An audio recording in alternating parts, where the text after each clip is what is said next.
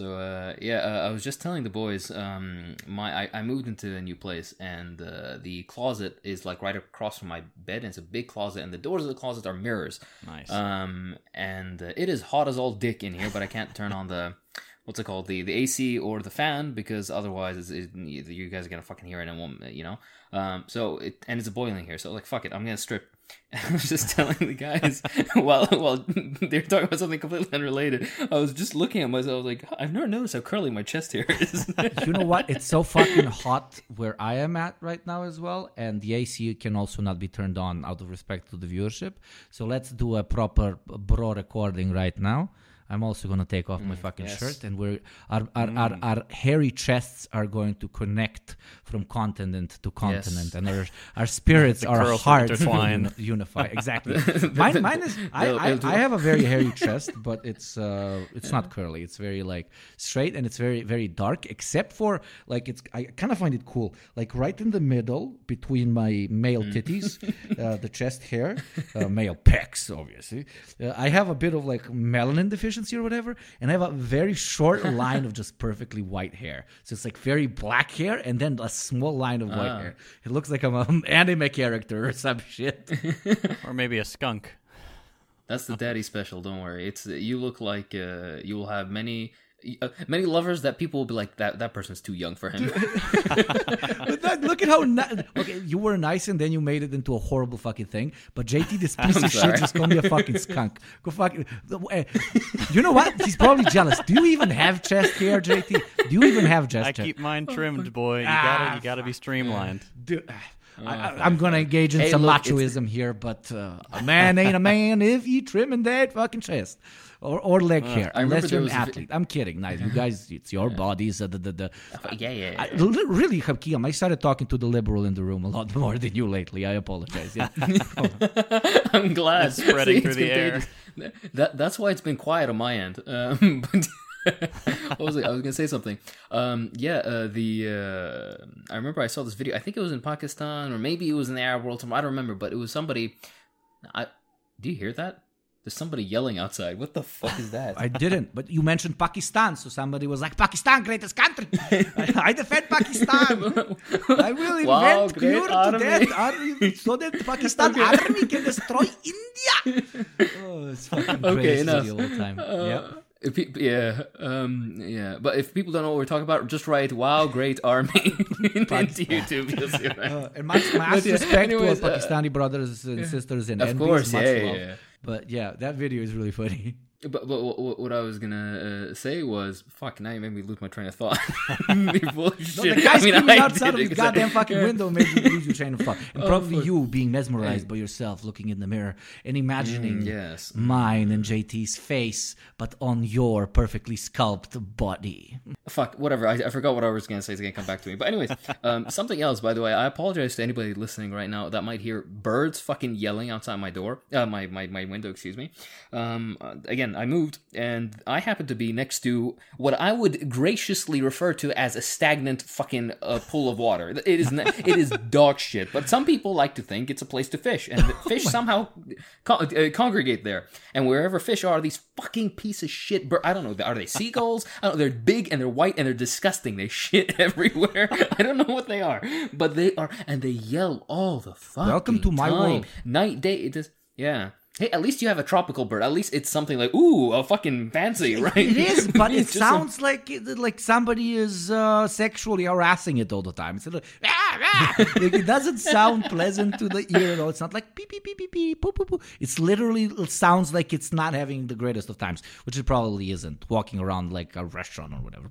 But anyways, all right, about... do you guys want to hear about my first week at the new job? Oh, yes, tell us. Shoot. All right, I've changed focus. I'm still in medicine, no worries, but I'm no longer in what the closest was family medicine. Before now, I'm in emergency medicine, and in a huge hospital. And I was like, finally, like now I want to see like old people and like touch balls and fucking finger dudes. And I kid you, fucking, my first three patients was a guy who was bleeding out of his asshole. Oh my god! so I need to finger him. And then the other At guy least it should be was a easy dude with the large blood, It balls. should go in much easier, The blood lubes it up. Okay, enough. Or is the blood more like dry? Does it dry? I mean, blood dries. Jesus. But like you move it around a bit so it's not as dry and you go right in. It's also nice. Anyways, it's it like- wasn't that much blood. It wasn't that much. It was enough to warrant the attention, but not, Okay. The second guy was a guy with swollen balls, and I think we have a new contender for the, For the largest balls. So that was, and then the third guy was a guy with just like fucking tenderness in his balls, but some other things that made it an acute case. But regardless, that was very fun. I thought I'd escape this, but it follows me wherever I go. It's like a curse.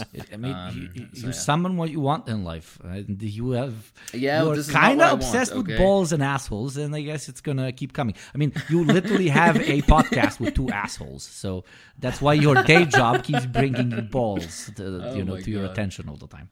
But otherwise, no. There's not much interesting. Just a bunch of very sick people. So, or people who are not sick at all, but they just decide to show up, and you're like, "What the fuck? Get out!" That's Yeah. kind of what I But felt like that's the only- today. I went to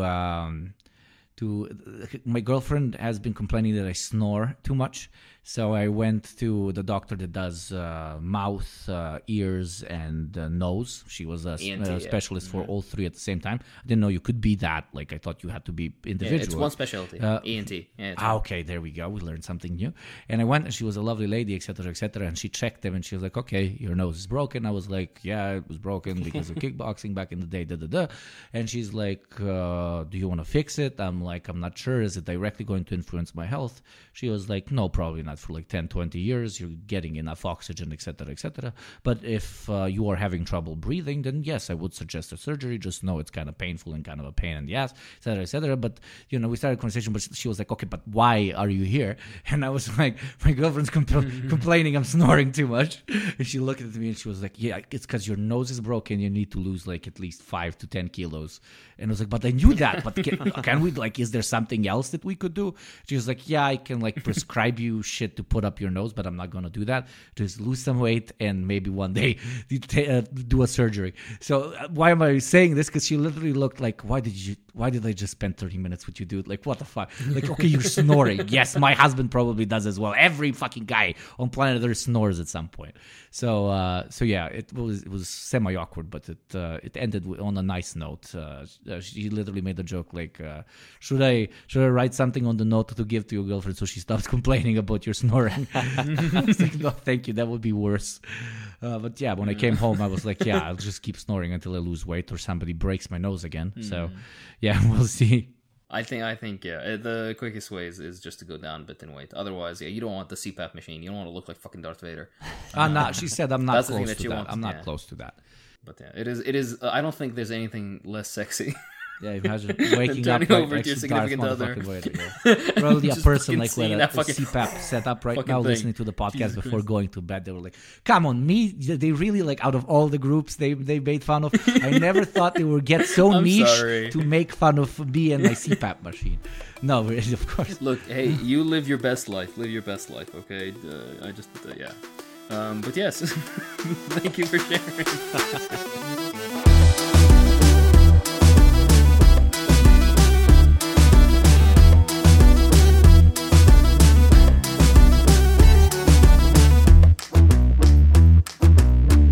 And welcome back to the Deep Program, everybody. Today we'll be having a little bit more of a lighter topic because, well, the previous few have been a bit heavier, and the upcoming ones will also probably be a bit heavy, so we can have something kind of chill. Today we're going to be discussing the ideology of food. Yes. Yum yum.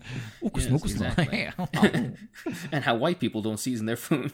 Okay, There's gonna be a few of those jokes. I'm sorry. it's all meant in good faith.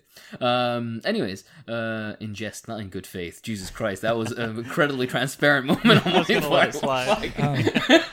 Yes, it is in good faith. Hakim Season is your food. Hakim is pale enough for us to be able to call this white on white crime. Yeah, oof. Oh my god. You know, funnily enough, I don't think I am. No, but I you're know. right. I'm fucking. Actually, no. Yeah. No, because then people get like, "Oh, fuck you." I remember some guy commented on one of my, like Twitter things, and he was like, "Oh yeah, Hakeem's just a guy from Long Island." First of all, I don't know, is Long Island New York? I don't fucking know. Is there a short island? That's why it's called Long Island. I don't fucking know. I actually played around with the idea of changing my location on my Twitter, not from Long Island to Short Island, because apparently Short Island is actually a place, to middle-sized island. Just making fun of these fucking people. But anyways, average-sized island. But yeah, no, we're exactly where the three of us would never go, because we would only go to small island, obviously. But anyways, what was I gonna say? Exactly. Some people are actually gonna believe. It's like, oh, he's white. They said it. They admitted it. I was like, nah. I'm sorry. I have never once gotten a sunburn. That's in the heat of our sun. That is impressive.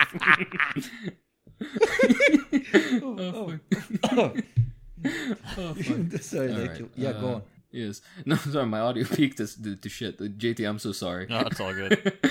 All right. Anyways, back to food. I thought we could kind of like just slide into it more easily. We can mention a few of our favorite foods, and then we can talk about the ideology of just food in general. Because fuck it, it's our podcast. We can do whatever the fuck. Not everything has to be like, yes, well, in fucking, I don't know, 1936, Tito said, "Suck my balls." And the entire, suck 'em off. the entire Nazi war machine crumbled from the inside. Right. Anyways. Yeah, more accurately, probably would have been Stalin saying that. We saved ourselves as well under the Great. Okay, that's now true. It's a whole conversation. That's true. Yeah, let's concentrate on. But anyways, on I was food. gonna say, and not just not just food, but like the experience of sharing food. And what where I'm from, we call it the table. Sto, masa, whatever. Like the experience of sitting down at the table. Which yes, it's 98% food, but 2% of like the cultural exchange and cultural significance and class significance, as we'll talk, of sharing a meal with each other, which I think is one of the greatest, most beautiful things, while at the same time being literally the simplest thing, getting nutrients into your body, but shared amongst your loved ones, respected ones, or in the case when I eat with the two of you, people that I just have to tolerate because Jesus Christ, we have a podcast together, is important. Like, yes, it's a soft topic, but it is a very important topic because you spend at least 3 hours a day on it, and if you cook, you spend 5 hours a day, just taking care of this sort of shit. So yes, please. A parable, I guess, would be a way to ease into this topic. Would be I want you both to share. Imagine I'm gonna invite you to both of you, and then you guys invite us. Whatever the fuck. And the food that you'd serve and how you would tell us to start eating. I will start with my absolute favorite dish of all time. Some people like it, some people might not. It's something called khuzi. It is basically like a lamb shank that's slow cooked over like 5-6 hours. It's absolutely delicious, served on a bed of rice with nuts and all. It's delicious, absolutely. And it can be heavy or light depending on your mood. Absolutely my favorite food. I'd invite you guys over, and because you fuckers wouldn't stop talking and we wouldn't get to the food, I would yell at you. I'd be like, "Hey guys, let's nitzaknab." Now, this Arabic word, which is I think only in Iraq, I don't think it's even an Arabic word actually, but it's something only Iraqis say, and what it literally means is when you're frustrated with somebody and want them to eat, it's like the best translation would be "let's take part in the poison." That's what it is. It's like, eat the fucking poison. Yeah. Is what that means. But we mean the food. So that's what I would tell you. It's aknab sam khuzi. Anyway, what about you guys? Let's see. I think if I were to be invited to your humble abode, or if you were to come to mine, I think I would have to serve, let's do chili, because I want to prove to you people that white people sometimes do season their food and have nice spice to it. I make a good... Go ahead. Isn't chili like Mexican food? Like chili and chili con carne? Isn't chili con carne? Yeah, I don't know if chili as a whole is a Mexican food. It's very popular in places like Texas. It's what you would feed us. Come on, don't be a dick. Yeah, no. Yeah. I'm being if you're limiting it to American food, all I've got is like a burger maybe, and that's not not good. No, it's very good. Go on. Fuck off. Like burgers are great. It's very good, but a lot of people made burgers with like blue cheese and stuff. So. Yeah, that's very good. No, I'm saying burgers are good, but I can take burgers away from you as well because there's been plenty of burgers before you. Okay, I'm not gonna go that far. All right, fine. I've got hot pockets. I've got Lunchables. Those are. Oh, there we go. What about a Twinkie? Give me a Twinkie. Smoothies. Okay. Smoothies. These motherfuckers invented Jesus smoothies. Christ. These motherfuckers for Oh, did sure we? invented. Yeah, because you invented the thing that No, goes my bzzz and eats up all my fucking carrots and fucking shit. It goes bzzz. And then somebody hands it to me in my part of the world and says $20. It's healthy. I'm like, what the fuck? No, I like smoothies. Sorry, please continue, my friend. No. Have you the bzz was invented to get for the fucking what's it called, the people arriving on what the fuck, what's the immigrant island right Ellis outside Island? New York that all the people Ellis Island. Ellis Island, yeah, everybody arriving on Ellis Island, they stick Pork they stick their hands intestines in and whatever it's like. pork intestines and like nails and like teeth from pork and there you go. But that's basic. But no, that's basically wurst. Like all wursts are basically that. Yeah. Most of it. But yeah. Anyways, sorry, go on. Yes, I'm Anyway, really sorry. yes.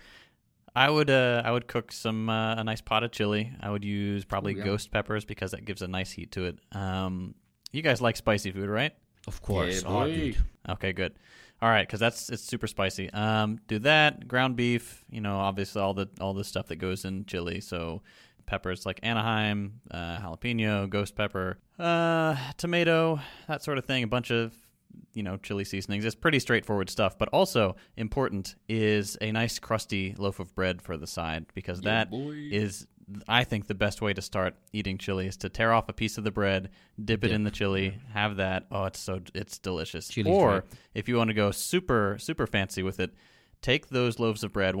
Each of us gets one of those loaves of bread. Hollow it out, and then put the chili in the bread bowl. That is so good. Yeah. Oh my god. Sounds Yeah, I've sick. seen that before. I've seen images of this stuff. I've never tried it. I've always wanted to it's have a bread bowl. delicious. That sounds You would fucking like it. lit. I tried it My twice. God. I think That's what we'll do for you I when you think visit. I don't think there's a person that doesn't like chili. Like, right, JT? Like, do you know a fellow U.S. citizen that doesn't like? Kelsey's not big on chili, believe it or not. Oh, But damn. yeah.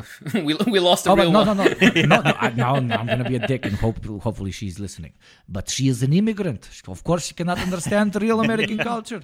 How That can is an true, immigrant yeah, understand yeah. this? Pure Spitzengrad too doesn't understand chili.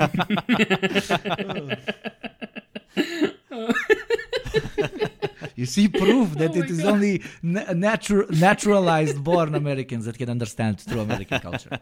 These Exactly, guys you need come the green here and they're card. like, You oh, need it's a white, blue, and red. Why isn't it the white, blue, and purple, motherfucker? Yeah, go on. Yeah. that's all I've got. That's my I Okay. think ideal meal to serve you guys. So you Gopnik, what you got? Sounds fantastic. Like I can go full cheat code, and I know both of you could have gone full cheat code and like enumerate like 20 different things that you would put on the table. Because where I'm from, Because that's what it would be, actually. yeah, where I'm from, it's like we're about quality, but we're big time about quantity as well. So if there cannot be a like loose little hole, except the holes in between plates when it comes to filling up the table, especially when people are like officially coming over to your place for a proper meal, not just a random like modern definition of a party or whatever. When it's for a proper meal or when it's a proper family gathering, etc., it goes from one end of the table to the other. We'll discuss this later, but I think this is kind of the case in most cultures. I just think that we really take it to the next level. But okay, so if I had to pick like one particular thing that I would serve you, I don't think I would be able to pick, because the specific way that barbecue is prepared, and not barbecue, can't call it barbecue, we just call it skara. We call it stuff that is made on the barbecue. But because of the insanely long history of animal husbandry, is that what it's called, where I'm from, and the ability and just the geographical region having these ideal perfect 4 seasons allows us to have all of our animals at like absolute 100% peak health, which leads to food that, yes, we season it, but that is so rich in taste that you would not even necessarily need to season it. But still, all of you experienced meats, etc. So in order to properly like introduce you to my part of the world, I would serve you something that also like probably exists in the Arab world, in the Turkish world for sure, which is stuffed peppers. It doesn't sound like much, but it actually takes 5-6 hours minimum to prepare properly. And it's literally Google stuffed peppers. I cannot explain it properly, but it is not just a pepper Don't like let an me know. organic pepper. It's like it's all cooked. There's minced meat, onions, spices, rice, Doma. Yeah, and then it's stuffed inside of a dried, usually / cooked, whatever, but necessary for it not to contain water inside of it. Pepper, and it's usually made the stuffed peppers, and in parallel, since you were like, okay, I'm going to be making this for a long time, you also make sarma, which is basically the same thing, in my opinion, a bit tastier, but it's wrapped in the, how do I say this in English? The leaves of of grape trees, of wine trees, you know. And they're super tiny. Boy. They're like a one bite experience. Boy. And then you have that on this big plate, and everybody grabs their own paprika, and then their own sarma, and then depending on on your taste, usually I love it.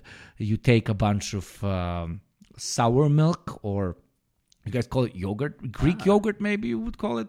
You drop it on top because it's gonna be super fucking hot, and then the milk is gonna get it a bit chiller. You mix it up, you cut it up with the paprika, and it just creates such an original taste, which is so incredibly filling. And the reason why I picked it out of the 10,000 foods that I could present is because it is as simple as meat, rice, paprika, or meat, rice, wine leaf, and yet if it's done properly and made not too greasy, not greasy enough, it creates such a taste explosion that I've been to restaurants where you have to pay half of your fucking salary and to eat one meal, and they're not even 10,000 kilometers close to what a random grandma can cook up in her stove built by I don't know, the Soviets or the Yugoslavs in 1957. You know. So yes, paprika palaci and sarma, big time. Absolutely amazing choices. I was gonna say this leads really well into our point, the next point, which is the idea of food culture, or basically the idea of national cuisine, and how really, if you look into the history of it all, there is no such thing. Because of course, the idea of modern nation states is something that came after most food cultures already took place. For the most part, there's certain foods that coalesced around different. The United States being one of those, for example, because it's a nation of immigrants, except not the brown ones. the darker ones came against their will. The brown ones. But yeah, anyways, the United States is an interesting exemption, I guess you could say. Even then, not really. But most countries that formed organically, quote unquote, organically, have certain food culture that is basically not only specific to that area, to that country, but usually much more prevalent in the areas around. And if you take a look at it, it exists in the spectrum across the area. I'll give an example. Super regional so exactly what I mean. Go on. Yeah, exactly. But also you see this slow transition. I'll give a good example.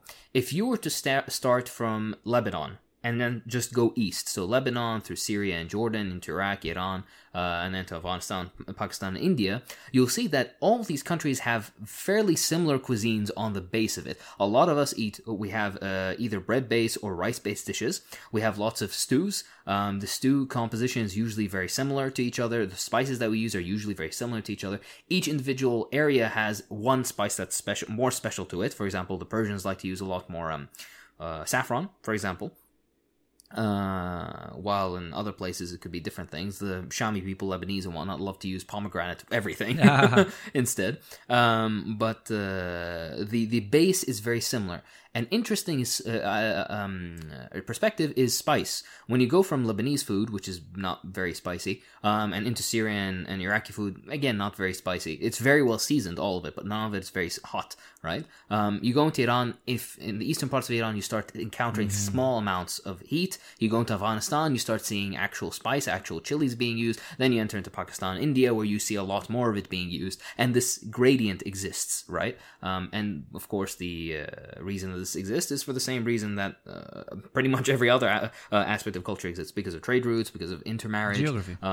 Yeah, exactly. And one example I would like to link in as the concrete example within this very podcast is the similarities of the food I eat and the similarities of the food that Yugopnik eats. Yep. Whenever you guys are probably noticed on this podcast, whenever he mentions a food or I mention a food, both of us immediately recognize, and JC is just in a corner. Like, I don't know what the fuck these people are talking about. I feel like we're like ripping people off because we told them this is a ultra international podcast with people from 3 corners of the world, but it's from 2 corners of the world. Let's be honest. I know I'm starting to get what I'm saying, but no. It's from one corner of the world because the world shall be united one day under the great flag of class unity. Okay. Yes. I know people are going to be like, "Oh, you wanted to imperialism destroy culture." Oh, I really should stop.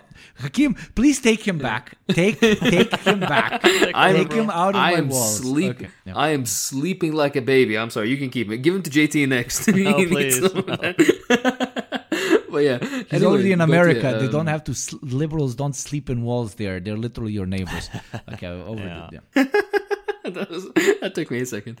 But yeah, and of course other examples. I remember I went to a Uzbeki restaurant once in a different place, and I was very struck by how Arab almost the food was, but they used a lot more potato, which is more relevant to their particular, especially like proximity to Russia, and if you're familiar with Russia, Soviet agriculture, blah, blah, blah, blah. But that was just something very interesting to know. Anyways, my point being is that the fact that Yugopnik and I grew up eating very similar foods, despite the fact that almost everything else is different. We come from different religions, different cultures overall, different ethnic groupings, different languages, etc. Food is very interesting in that the food that we ate was related. And also, another thing that is interesting to notice that the food that's usually eaten, the most popular dishes, aren't the dishes of the wealthy people across the different time periods. The foods that are usually most commonly eaten are those of working class people, the common people. As a perfect example is this the warq anab. This you call it sarap. Mm-hmm. As an example, it is literally the leaf of a fucking tree you have in your garden, or a bush more like, and some rice that you have left over, and if you can get some bits of animal fat or even a bit of meat, you just stuff it in, and then there you go, you have an absolutely delicious meal that the wealthiest people wouldn't ever look at because, this shit is fucking common people food. You can actually find this. You don't need to go diving fucking 6 kilometers into the Marianas Trench to find this shit. But yeah, I was wondering, could you guys give me examples of certain foods that are, like the very working class, or not working class, but like commoner people food from the place you come from? JT would be more interesting, actually, because you're American. I'm wondering what that is. But yeah, either one of you go on. Well, there are actually a bunch of examples in the U.S., and one of the famous ones is a po' boy in New Orleans, which has since spread to a lot of other places. So the name po' boy literally comes from poor boy. So this was in sometime in the 1920s. A couple of streetcar conductors started making these sandwiches for railway employees when they went on strike. And they originally called the strikers themselves poor boys, and somehow the name just kind of stuck for the sandwich. So it's like the food that comes to mind when you think of New Orleans, either that or beignets or muffaletta. Actually, the muffaletta is a really good example of immigrant cuisine enriching American culture. It was supposedly invented by Sicilian immigrants in New Orleans around 1900 or so, 1906, I think. And if you haven't had a muffaletta, you should absolutely try one. It's a sandwich on a circular bun or loaf. Not really a bun because it's a proper piece of bread, not like a hamburger bun. And it's stuffed with olive salad and assorted meats and cheeses. And it was originally intended as a kind of celebratory meal during Mardi Gras before Lent, where people have to give up certain foods for a while. And that's why it's popular. It's got all that good stuff you're supposed to give up for Lent. So really, to me, New Orleans is a perfect example of immigrant culture and the poorer culture, or not poorer culture, you know what I mean, the lower income food kind of melding with local culture to create something beautiful and better than the sum of its parts. And Cajun cuisine, for example, is some of the best food in the world, in my opinion. But there are tons of examples of this. Like here in Texas, Mexican food it's amazing. It's the working class food around here. Like there are taco trucks all over the place. There you can find like a little hole in the wall Mexican place. It's going to have some of the best food you can get.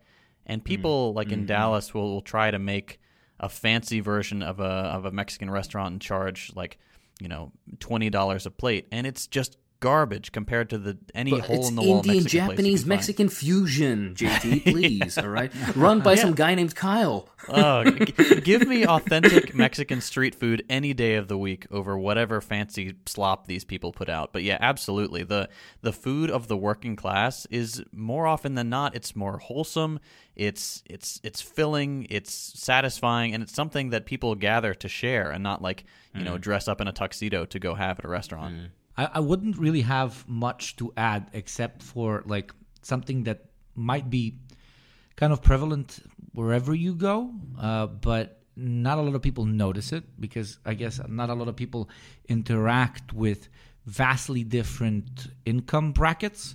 I have the privilege or disprivilege of on a basically daily basis being able to interact with old money, new money, and people with no money. And what I notice when it comes to food culture is that a lot of new money people that have managed to, we all know how capitalism works, so it's not necessarily only with their own two hands or blah, blah, blah. But let's say people who have not inherited too much wealth from their parents and they managed to build something up, are this new money cultural class, if I can call it that, which was never introduced to the world of posh cuisine, posh dressing, posh way of life. These dudes played soccer with us when they were growing up. They ate the same type of food. They drank the same type of booze. They listened to the similar type of music. They didn't go horse riding. They didn't play polo, etc., etc. So why am I talking about this? Because at one point, they made a lot of money. And then they started being allowed into these new higher echelons of society, which now gave them their time because, let's be honest, old money is kind of running out as it always does. It eats its own children. So they need a new influx of new cash. So they have to interact with the so-called new bourgeois, which they don't really respect, but they have to interact with because they need their money, be it as investors, be it as a social class that they interact with in order to upkeep their own status, because the new money people end up having sometimes even more money than them. But what the new money people have realized to one extent or the other is that they don't like the shit that the ultra wealthy like. As I said, he kicked a ball. He didn't ride a horse and hit the ball with a large wooden stick. And he was raised on the sarmaz and the punyana paprika that they talked about previously, etc., etc., and the redneck, fat-filled fucking meat that was grilled right in front of him in his 5 square meter yard when he was a kid. So no matter how much they want, and for a very long time I feel like they really wanted to integrate into old money society, I can really see how they are kind of pissed off about just how non-integratable they can be in it. So what I've noticed is, yes, there is the working class food, and then there is extremely posh, expensive food that's usually just simulated to be perceived as expensive through advertising and so on, than actually being expensive because it takes a lot of money to create it. But the only thing I wanted to add to the conversation is that there seems to be a new buildup of a new, what I could call, a food culture class, where it is the wealthy reappropriating poor people food in order to say, yes, we're the wealthy, but we're not like the bad wealthy.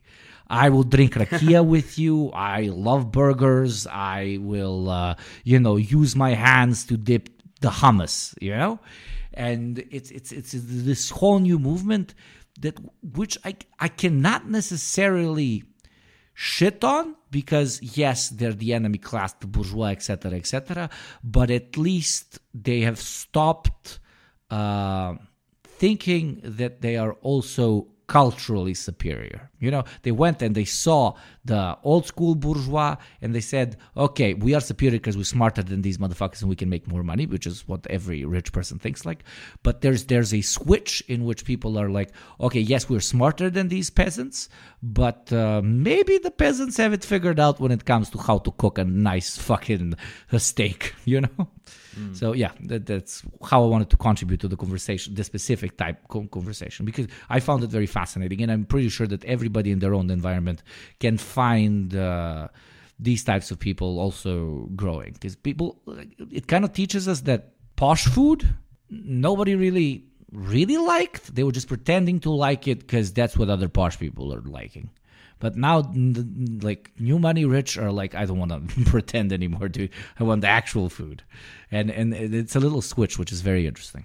Actually, an interesting point to add on to that, like pulling back on your point a bit, which is the point on scarcity in relation to the food of the ruling class, or usually the incredibly wealthy, and how it's based mostly on not objective factors like taste or texture or something like that. It's based on almost solely how difficult is it to acquire, how difficult is it to prepare, how skilled does the person need to be in order to prepare it correctly, all of it just to reflect wealth, right?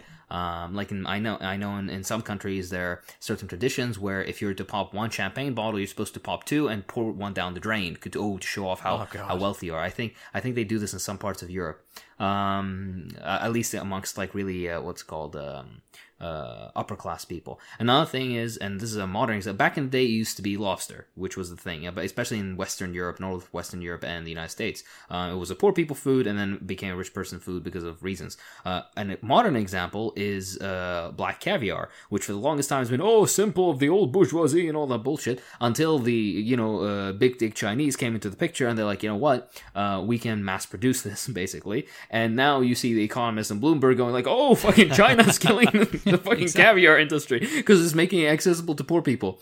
And in parts of Russia, my Russian friends in parts of Russia where they would live really close to where caviar was made, and then they went abroad to study. They literally tell me it was a culture shock. Like people would like spend like $300-$400 for a little box of caviar. What the fuck? Like I literally just had caviar for breakfast. Like it was like whatever. So again, goes towards the point that yes, geography, etc., but a lot of the marketing that you hear that it's extremely rare or difficult to get is usually just completely made up. It takes as much money to fill up a truck with caviar from a region where it's made as it costs to fill it up with chickens. Respectfully. Yes, I want to actually give another interesting perspective, and this is kind of half in jest, but also I just find the story funny and interesting. But sometimes there are certain foods that you're like, hey, this has to be like from this area, like the country that you're from. Why would it have a connection to this other culture? It's so far away. But hey, things happen. I'll give an example. I think most people are aware of the IKEA Swedish meatball thing, IKEA, right? Yeah, IKEA, what the I don't care. I prefer their hot dogs. I go there for the hot dogs. There's like 30-cent hot dogs. I've I don't never know. been, so. They have hot dogs, and they're actually horrible, but they're hot dogs. Like all hot dogs are horrible, and it's actually good. Yeah, sorry. Please go on. But yeah, IKEA hot dogs, try them. Don't do the meatballs. Go where you have to stand, and they sell hot dogs. They literally cost, I don't know, like 20 cents, like a realistic price of hot dog, and they're good. Yeah. IKEA sponsor this spot. I'm kidding. We do not take sponsors. Yes, please go on. Yeah. Anyways, but what I was saying is the idea of Swedish meatballs. It's the Swedish thing. It's the image of fucking Sweden. What else is Sweden known for? Fucking matches? I don't know. I think matches and TNT. Those are Swedish inventions. Suicide. Yeah. Oh yes. Stockholm syndrome. But anyways, what was I gonna say? The entire thing is actually, it's a fucking meme. It's a facade. Swedish meatballs aren't Swedish. They're Turkish. The Swedish king got a bit of an ego. I mean, like the Swedes, they had a period called, I think, the Great Power Period. I don't remember exactly what it was called, but they wanted to play it being an empire. They went and fucked with the Polish, and they went and fucked with Russia a bit, and they were defeated in Poltava, which is in Ukraine, on the Ukraine, and the Swedish king and his army Yeah, exactly. And the Swedish king and his army basically fled to what was the Ottoman Empire. And these people were supposed to stay for a couple of days, but they were like, fuck Sweden. And they stayed for like years. good weather and good food and everything, right? They're like, yeah, fuck this. We're not going back. So basically they had to be kicked out. But when they came back to Sweden, they brought two things with them. They brought coffee. And they brought the Swedish meatballs, which are kufte, which basically exactly. See, everybody in the podcast, minus JT, knows exactly what I'm talking about. It's a bit of mincemeat that you put seasoning on, and then put cut up onions, and then you form it to basically like a little patty, almost like a meatball, and then you grill it, or you fry it, or you can even throw it in soups if you want. But they had to go full Scandinavian. They had to make it into a perfect ball, and they call it a meatball. Yeah. A kufte is not a perfect ball, but they had to make it like sorry, I get it's angry. like almost like it's like why? It's like you take a ball and you flatten it a bit, so it's a bit like it's wide. Burger. Yeah, exactly. That's how it's supposed to be. It's a tiny burger, but they made it into a ball. Yeah, it's delicious. It is, but why make and it into a ball? Made it into a ball, and they made it into a ball, and they took out all the seasoning. But they put the sauce on top at least. But yeah, continue. Okay, fine, yeah.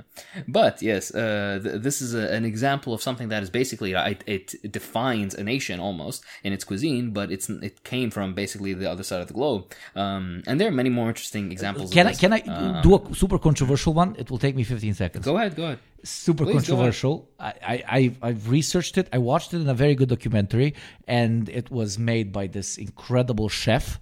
And I think he knew what he was talking about. And then I Googled it later, and et cetera, et cetera. But like South American people lose their mind when this is mentioned. Tacos. Middle Eastern people migrated to South America, and they couldn't make tuners. So they used whatever they could find, and they created a taco. I am sorry, but it did not get born in South America. Yes, but no, gyros in Greece, a tuner in usually the Muslim world. Turkey, if I need to generalize, because it goes from Turkey to over the like Arab states to like Persian states, etc., etc.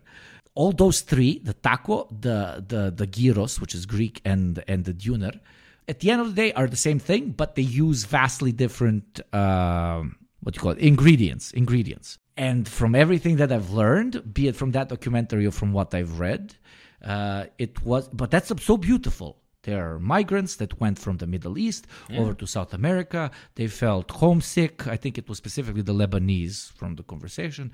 They felt homesick, so they wanted to make the food from home, but they made the bread, the pita or whatever from a different quote-unquote material, and then they had what they could afford now as immigrants in this new country to put inside of the new version of the tuner/gyros, and they created the taco. But I know before you all South Americans in comments are going to be like, yes, that's why we call this the Lebanese taco. The taco is actually from like ancient this and that. This is what I know. Don't attack me. And it's actually not something you should be again. It's such a beautiful story of two from a modern perspective, of ultra Catholic South America and Muslim Middle East coming together, such far away points on the globe, and creating a food which today is one of the most recognizable, most tasty, and most celebrated pieces of cuisine on planet Earth. And it kind of shows, now full cliche mode, you got Nick. It shows what we can do when we band together. Oh, okay. My dick literally fell off saying that, but you get my point. But also an interesting thing to add, this is with the mixing of cultures and all that, that's not also to take away from the native cultures of that. And Yugoslav wasn't trying to do this, of course. The liberals went back to your walls. The liberals went back to exactly. But yeah, nobody's detracting from the, of course, in fact, the very but a liberal brain would die in that conversation. conversation. Because, you know why? Because a liberal brain would be like, okay, so they are attacking the native culture of South America. But they're saying that Muslims created this. So if I say they didn't, I would be attacking Muslims. And like in the liberal framework, I think their brain would fry. Like, okay, if I say it's the natives, then the Muslims did a fucked up thing. Or if I say it's the Muslims, then the natives did a fucked up thing. And they would just combust back on themselves. You want to know the funniest part is that most of those Lebanese immigrants into Latin America, I think, were of Maronite or Christian origin, so either Greek Catholic or otherwise. But you just allow them. Which would blow. Now they win. Which would blow. No. This would blow a liberal's brains. That would be like, what? A Christian Arab? I was like, no, you guys are supposed to be hugga. You're not supposed to be civilized. Don't you know that the trend? You guys don't have TikTok, but the trend is a guy goes around on people's live streams and says, "Lovely video. Are you Muslim?" And usually it's Americans. And you know what they reply with? They're like, "Oh, thank you very much." No, I'm white. Or like, no, I'm Mexican. No, I'm German actually. Oh no, oh my god, I'm Chinese. Oh my lord. Oh yeah. Fine. Anyway, back to the topic at hand. Thank you for that beautiful tangent, you opening. But another interesting aspect is also the. Like this is getting more, I guess, technical, but the dietary choices. I looked up a bit of research on ideology and food choices, and unsurprisingly, the vast majority of food choices people make are across class lines, like most things. And poor people usually tend to have, first of all, fewer restrictions with which foods they eat, as well as usually more unhealthy food. Meanwhile, people of wealthier background, particularly depending on the level of education of the mother, which is an interesting point, tend to eat quote unquote healthier food, more nutritious food, as well as tend to have more restrictions on what kind of food is eaten. But there was some interesting research that I wish to get both your opinions on, which was they try to look at people's political views and certain statements, right, about things regarding food. So I'm gonna quote the small part. Only 73%, so a majority, but still a strange number. Only 73% of Americans support, and I quote, to guarantee a safe food supply, to shut down any company found guilty of producing unsafe food, with the rest thinking there should be less government intervention in food safety. JT, can you please give us a little insight into this American brain rot? Yeah, I do think that's fairly uniquely American, the hatred of the government to that extent. Like, you eat food regardless of who your favorite politicians are. It's like, no. you will only benefit from being provided safe food. If it doesn't have several million E. coli colonies in it, I will not eat it. Oh, God. If I'm not shitting blood, I will not eat there, this you just bought a fucking cheese that's like 1 month expired. And then you tell you in the supermarket, you open it up and it's fucking gangrene up in that motherfucker. It smells like a corpse, and you're like, fuck, I gotta fuck up the state, I gotta eat this some fucking thing. Like, you're bleeding out of your fucking eyes. You're like, fuck the state, bro, fuck the state. I know somebody. JT, could you please comment on this? Sorry, I'm cutting you off. No, I'm just flabbergasted here. It's like, I mean, I get it. I understand who these people are that are saying these things, but like, it's food. Like, you want to eat safe food. Just let them have that one victory. No, are you some kind of liberal? This is a red state, not the good kind of red. Yeah. Right? And here we don't believe in food safety. The right to bear puking every time I go to a restaurant. I want to drink my unpasteurized milk. Oh, God. Cheese needs to be green and liquid. Oh, God. I only drink my milk frothy. Oh my God. I knew a guy who worked at who worked in a restaurant in the US. And he told me that the restaurant he worked in, they had like an underground basement area for where they kept all their food stock, basically. And one time there was the sewer system flooded, right, from the toilets and everything, right? So basically, toilet water and possibly other things ended up flooding this entire area with all these foodstuffs. And on paper, they're supposed to throw it out, get rid of all their stock, and, get new stuff, which they quote unquote did with, signing some papers, but they never actually moved the shit out. They moved it out, had inspection come, and put the old shit back in. And then they started just fucking serving food again. Oh my God. Yeah. They gave us extra $5 whenever a food expired on the same day. I mean, it's not as awful. but in a U.S. restaurant that I worked in, and I worked in a few, if a food like a already pre-prepared meal was about to expire on the same day, and it was already night shift, and they would have to throw it out, and we would have, at least the restaurant fed us, 2-3 times a day. I mean, you make food, at least you can give us this. But if you wanted like extra $5 for your day, for your whole shift for the day, you could eat the like now expired meal, so they don't have to make an additional meal. But yeah, so that's an interesting point on food safety. They had a bunch of other shit like, fucking corn subsidies. And I was like, okay, this is too American for my ass. I'm sorry, I have fucking corn subsidy. I don't know how they do it. Like, I'm really impressed by everybody that works in kitchens, restaurants, like meat plants, fucking agriculture. I don't know about you guys' opinion, but to me, like, just maintaining all the stats for everything non-fucking stop so that you know that it doesn't go bad is insanely complicated. We can't plan the economy, all right? It's an impossibility. The market needs to take care of all of it, okay? Ignore the fact that all these people are clearly planning shit. No, okay? The market's supposed to decide that fucking pig's feet are the only thing that'll be... Motherfucker stole my joke. Right? Motherfucker stole my... That's exactly what I was going for. No, I'm not kidding. Not motherfucker stole my joke. Motherfucker thinks exactly like me. Fucking beautiful. Fucking beautiful. I'm hitting my sweaty, hairy chest right now and like pointing towards the mic like, I see you, bro.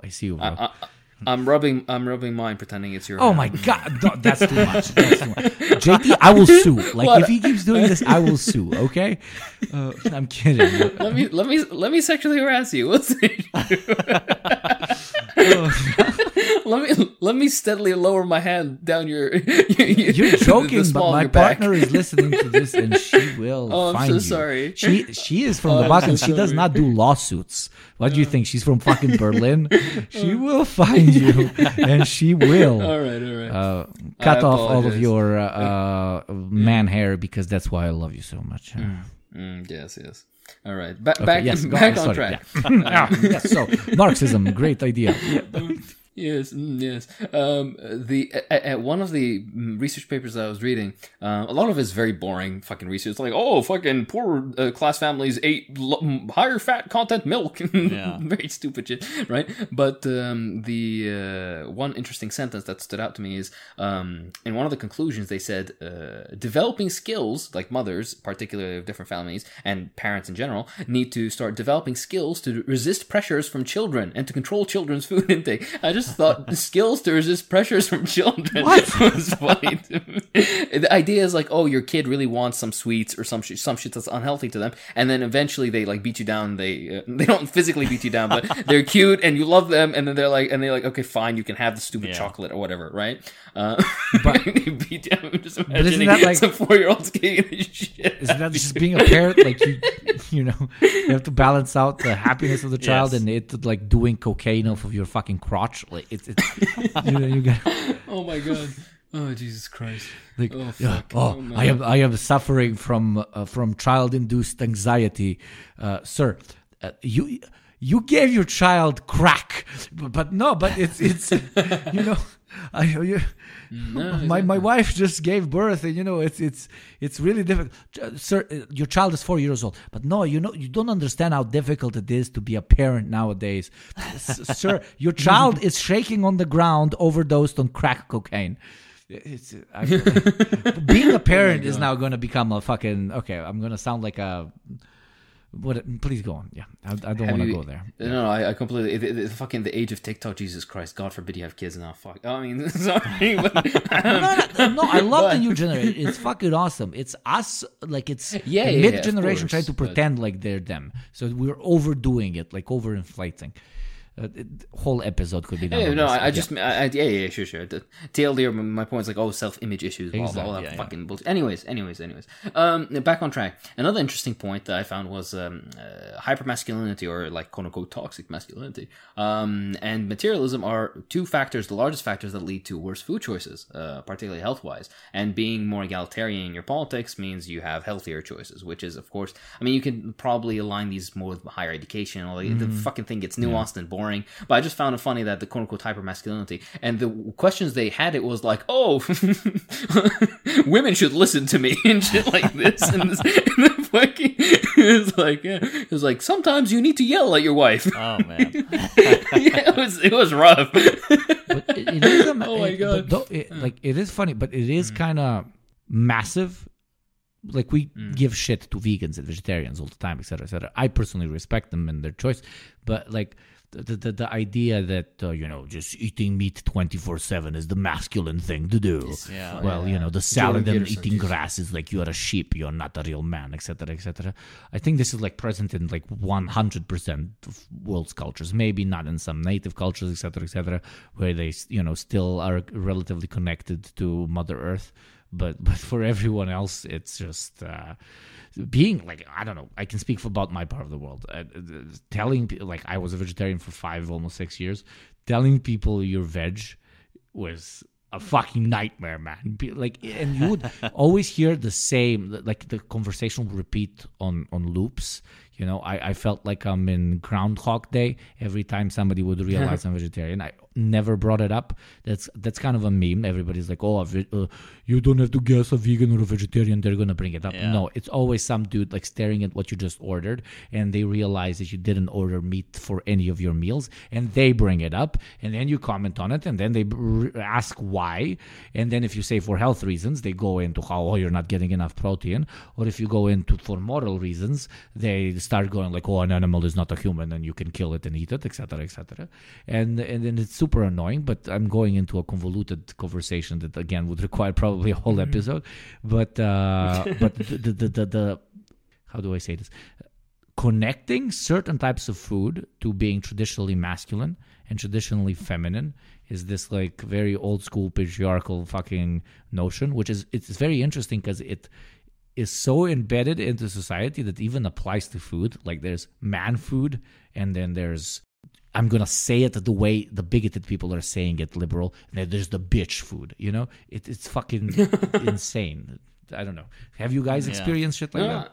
Yeah, absolutely. Go on, I mean, JT. Like it's the same thing with alcohol. Like there's man's drink and there's woman's drink. It's a very just weird, outdated notion of Whiskey on the rocks or whatever the fucking people drink. And then you come over here. Can you tell I don't Whiskey drink? in the rocks guy comes to my part of the world and they're like, "You're putting ice, you fucking bitch." Yeah, I mean, just imagine thinking that eating a particular food over another type of food makes you any more of a man. Are you surprised that this? How tiny is this your is the pee-pee? demographic. This is the demographic that thinks cleaning your ass is gay. This is the demographic you're talking about. Are you genuinely surprised? But I was gonna say something very interesting. Is all these people like, you to be a man, meat eating, blah, all that bullshit. This is a consequence, not of being a man. This is a consequence of industrialization and increased, what's it called, industrial farming and whatnot. Mm-hmm. For the vast majority of humanity, we ate almost entirely vegetarian diets. Meat was an incredibly rare treat. You had it once a month, maybe. That's a big maybe, right? Of course, the wealthiest fucking kings and shit. Yeah, they would have a lot of meat. That's why gout is called fucking king's disease. Gout, but okay, what is gout? Gout is proper disease. basically it's a disease that affects joints. The most common joint affected is the big toe, and it's basically deposition, crystalline deposition, and it causes. It's apparently very, very painful. Anyways, but thank you for that addition for sure. But the thing is, of course, like we mentioned, the idea of like, meat and blah blah. Yeah, you're wrong. Vast majority, all the fucking great quote unquote great heroes that these people probably look up to had probably for the most part, pretty much vegetarian diets. It's not and then fucking to tie your masculinity, which is apparently so fragile that you have to eat a certain source of protein is just fucking stupid. All right, guys, I have a thing. If you go into the document, there is a link, and it says, "Don't open this link till we're and recording." I didn't. Please see. Yeah, you're a good boy. I don't believe JT. I believe What? JT was a little sneaky boy. I'm not a and he went sneaky and- boy. and- I'm an honest boy. Did you? You can open document history. Okay. I have not opened it. You can open document history Okay. and see everything somebody did in a document. Just No. FYI. Now, please go and view the click on the link. Okay. Now, you see an image before you. Yes.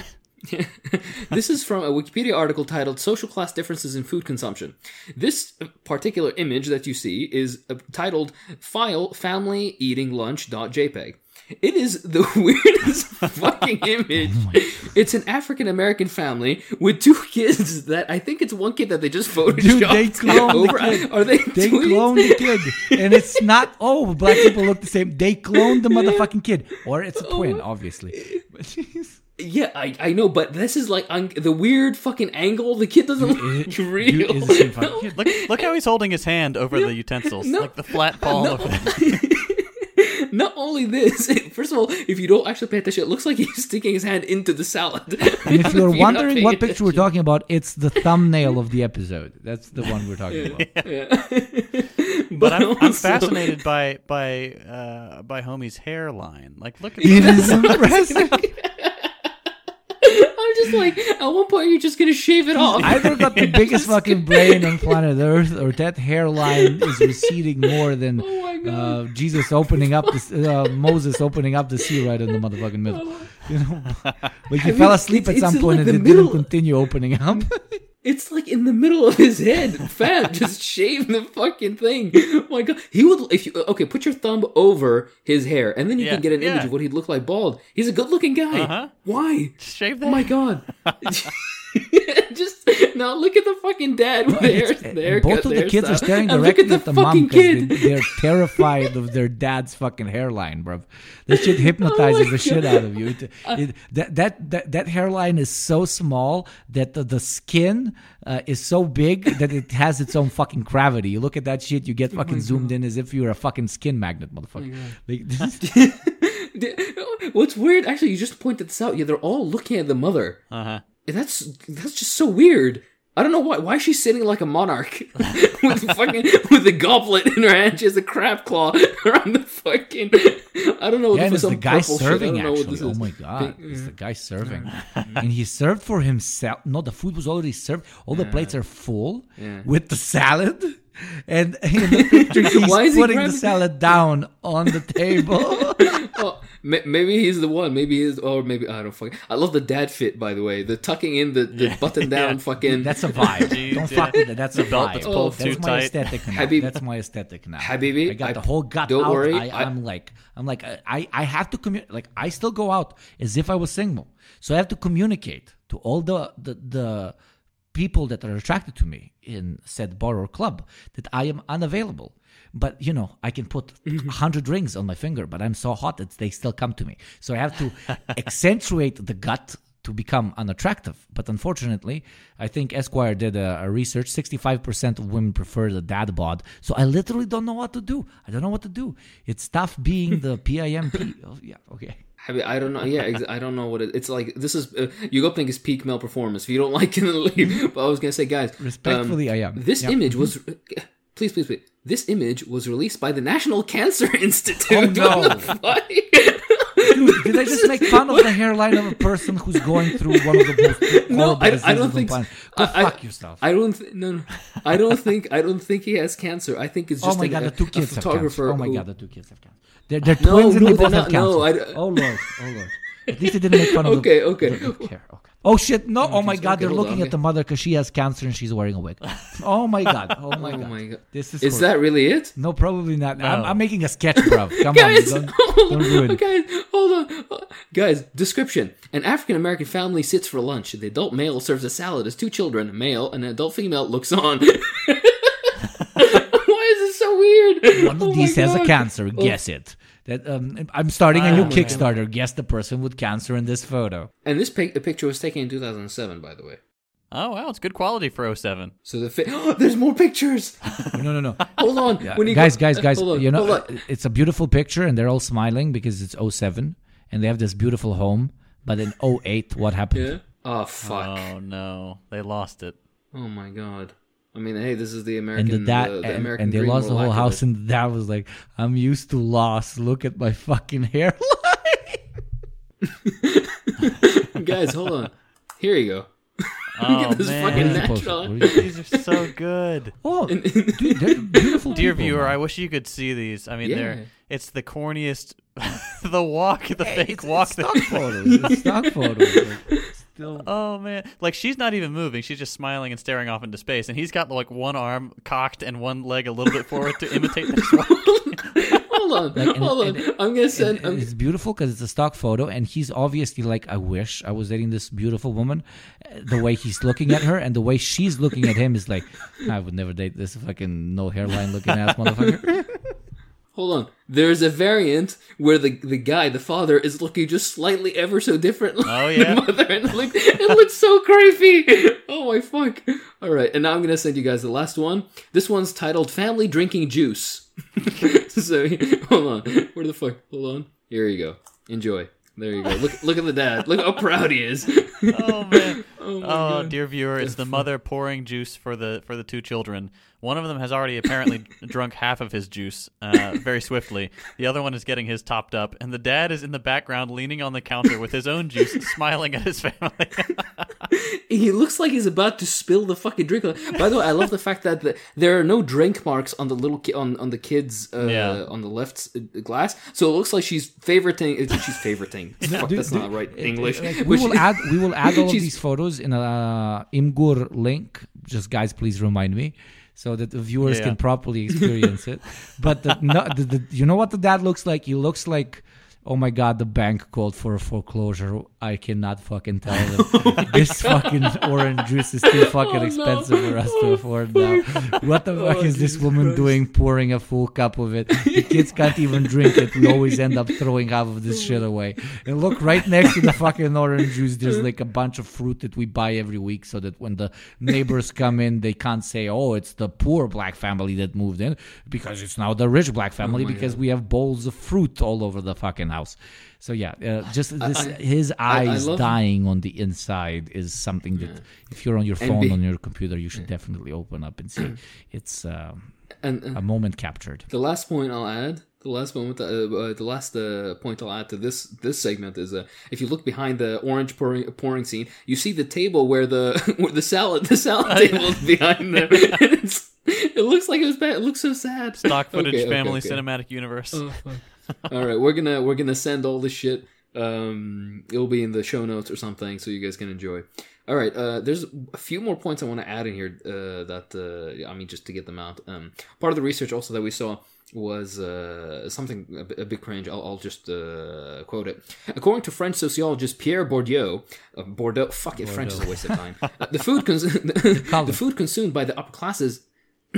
The food consumed by the upper classes reflect tastes of refinement. And I wrote, the biggest sack of shit I've ever heard. Because, as you know, rich people, they eat stuff because of prestige. What the fuck? And the example that came to mind immediately was either Chinese or Turkish food, which for the most part is in highly refined cuisine. Way more refined than any fucking garbage and disappointingly like Western European, quote-unquote, expensive food. Yeah. But those cuisines are usually, quote-unquote, fast food types in Europe or in North America and whatnot, despite the fact that, again, it's an incredibly rich cuisine that's also far more refined, far more seasoned, far more sophisticated, at least in technique and in preparation. But oh no, you haven't fucking broiled the salmon and put fucking a leek on it, so... Case in point, rich people put gold on their food sometimes. You can't taste that. Like, there's no way you can taste the leaf of gold and think that tastes good or adds anything to the meal. It needs to be in my... I need to take a shit. I don't want to see gold flakes. I want it to twinkle at me like a star.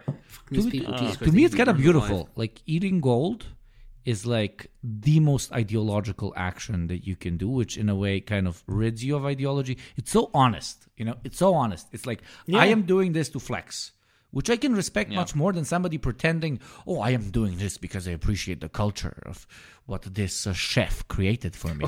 No, man, I'm fucking eating like tasteless gold. Like, I'm doing this to flex on you peasants.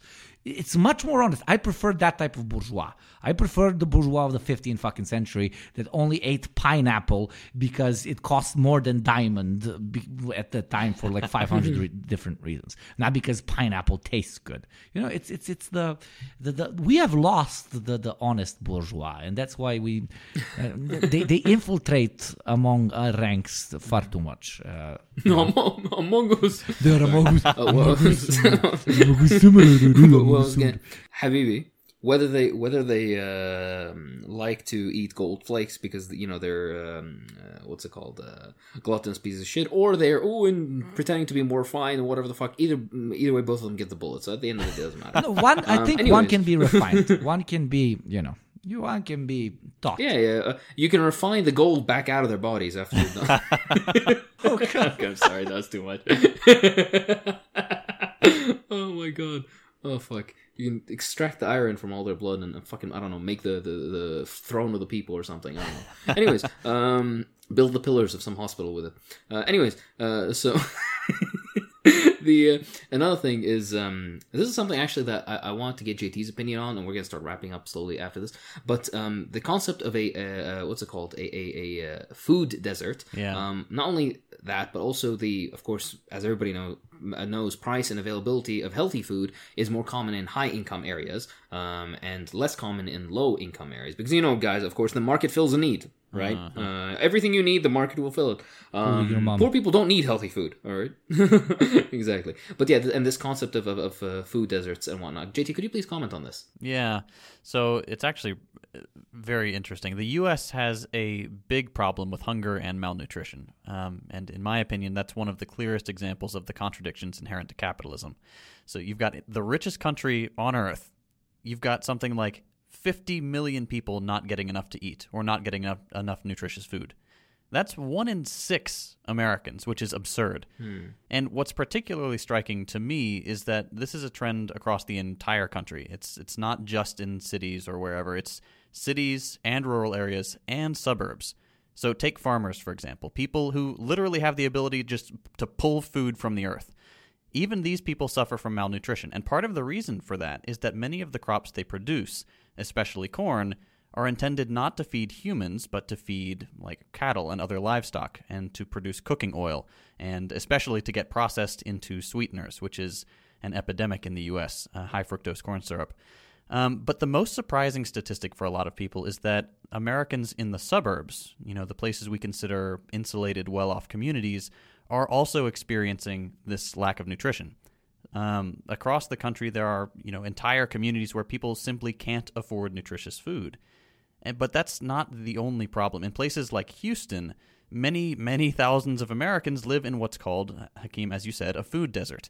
A food desert is a place where people live more than half a mile from a supermarket, and they can't get there easily because they don't have transportation. In the U.S., getting places basically requires a car, because we don't have any real public transportation to speak of. And, you might say that, half a mile's not that far to walk. Unless you want to get run down by an SUV the size of a small aircraft carrier, you need to drive. It's incredibly dangerous to walk anywhere in the States. Happened to my girlfand, especially literally, places in like the Texas. States. Yeah, it's ridiculous. Yeah, I mean, they're just giant killdozers. That is if you don't get shot. Yeah, you're going to die one way or the other. You need a big machine to protect you. But you add to this challenge the fact that healthy food is much more expensive than the toxic, mass-produced junk food that we have, and you've got the perfect storm. All of this together is why the U.S. simultaneously has a hunger and malnutrition crisis and an obesity crisis. It's a structural problem that really, it's bizarre to look at from the outside. You think like, okay, how are there so many people who are struggling with obesity, but also 50 million people who aren't getting the nutrition they need? It's a very bizarre problem, but when you break it down to its core components, it makes complete sense. Yes. Like the food that's being produced, the healthy food that farmers are producing is getting shipped to, Whole Foods in the middle of LA and not to their local communities. That's the guiding hand of the profit motive is not feeding people. Very interesting to note this, and particularly because of how, again, like you said, it's the wealthiest country on earth, and this fucking several points. Number one, the market fills a need always. Number two, you don't need. It's impossible to plan, of course. And number three, what the fuck's it called? American Dream. Okay, what are you, some sort of communist? And number four, all right, you want people to be fed. What are you, a bleeding heart liberal? Because again, the fucking statement always made me fucking laugh because I mean, no, I'm not even gonna get into it. Number five. Look, even our poorest are well fed.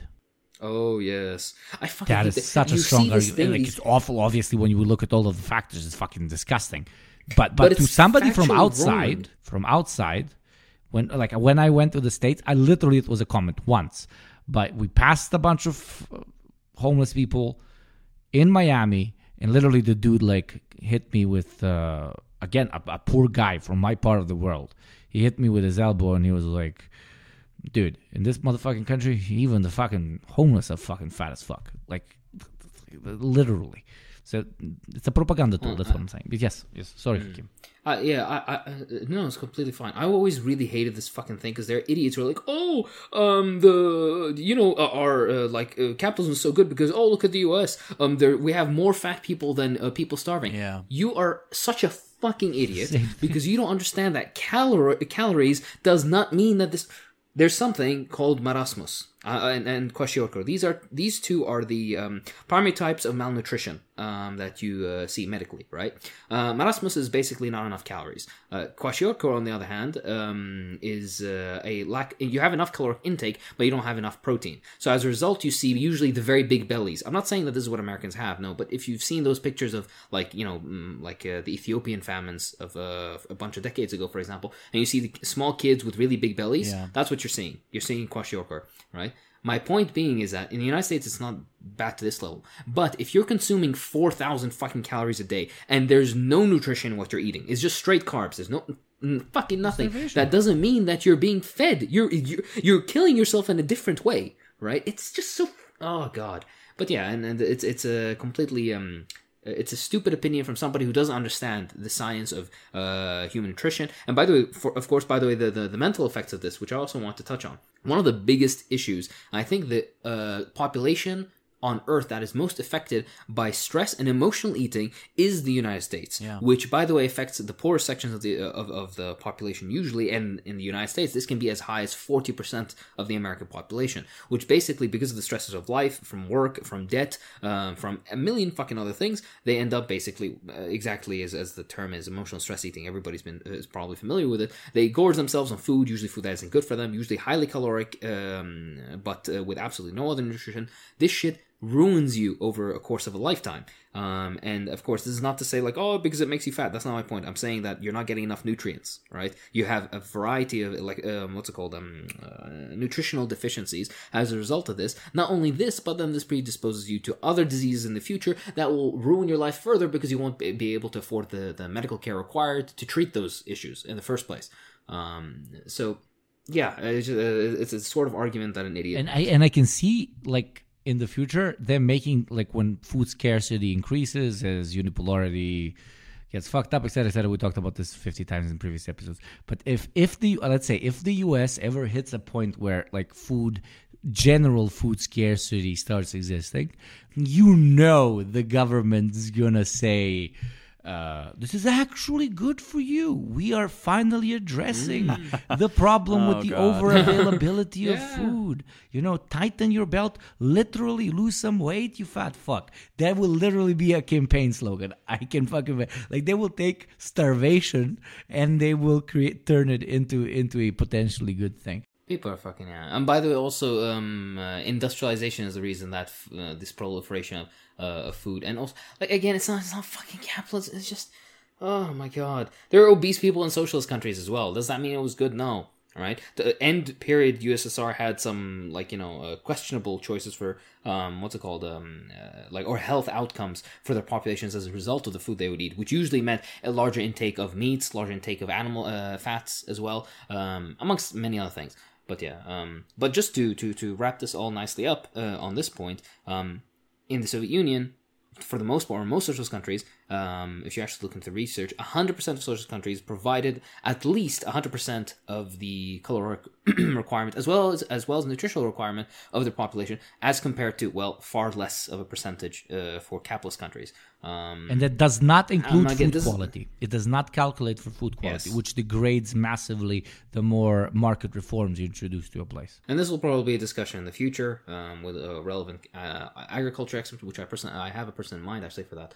To do this, but this is just a point. All right, the richest country on earth has 40 million people starving. Meanwhile, the USSR was fucking vibing. So yes, fuck capitalism and yeah.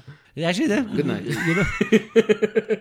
They say people were starved in gulags, and then somebody else will say no, but they were given 3 meals a day, and then that same person would say, but those were extremely non-nutritious, slobs being put on a piece of plate.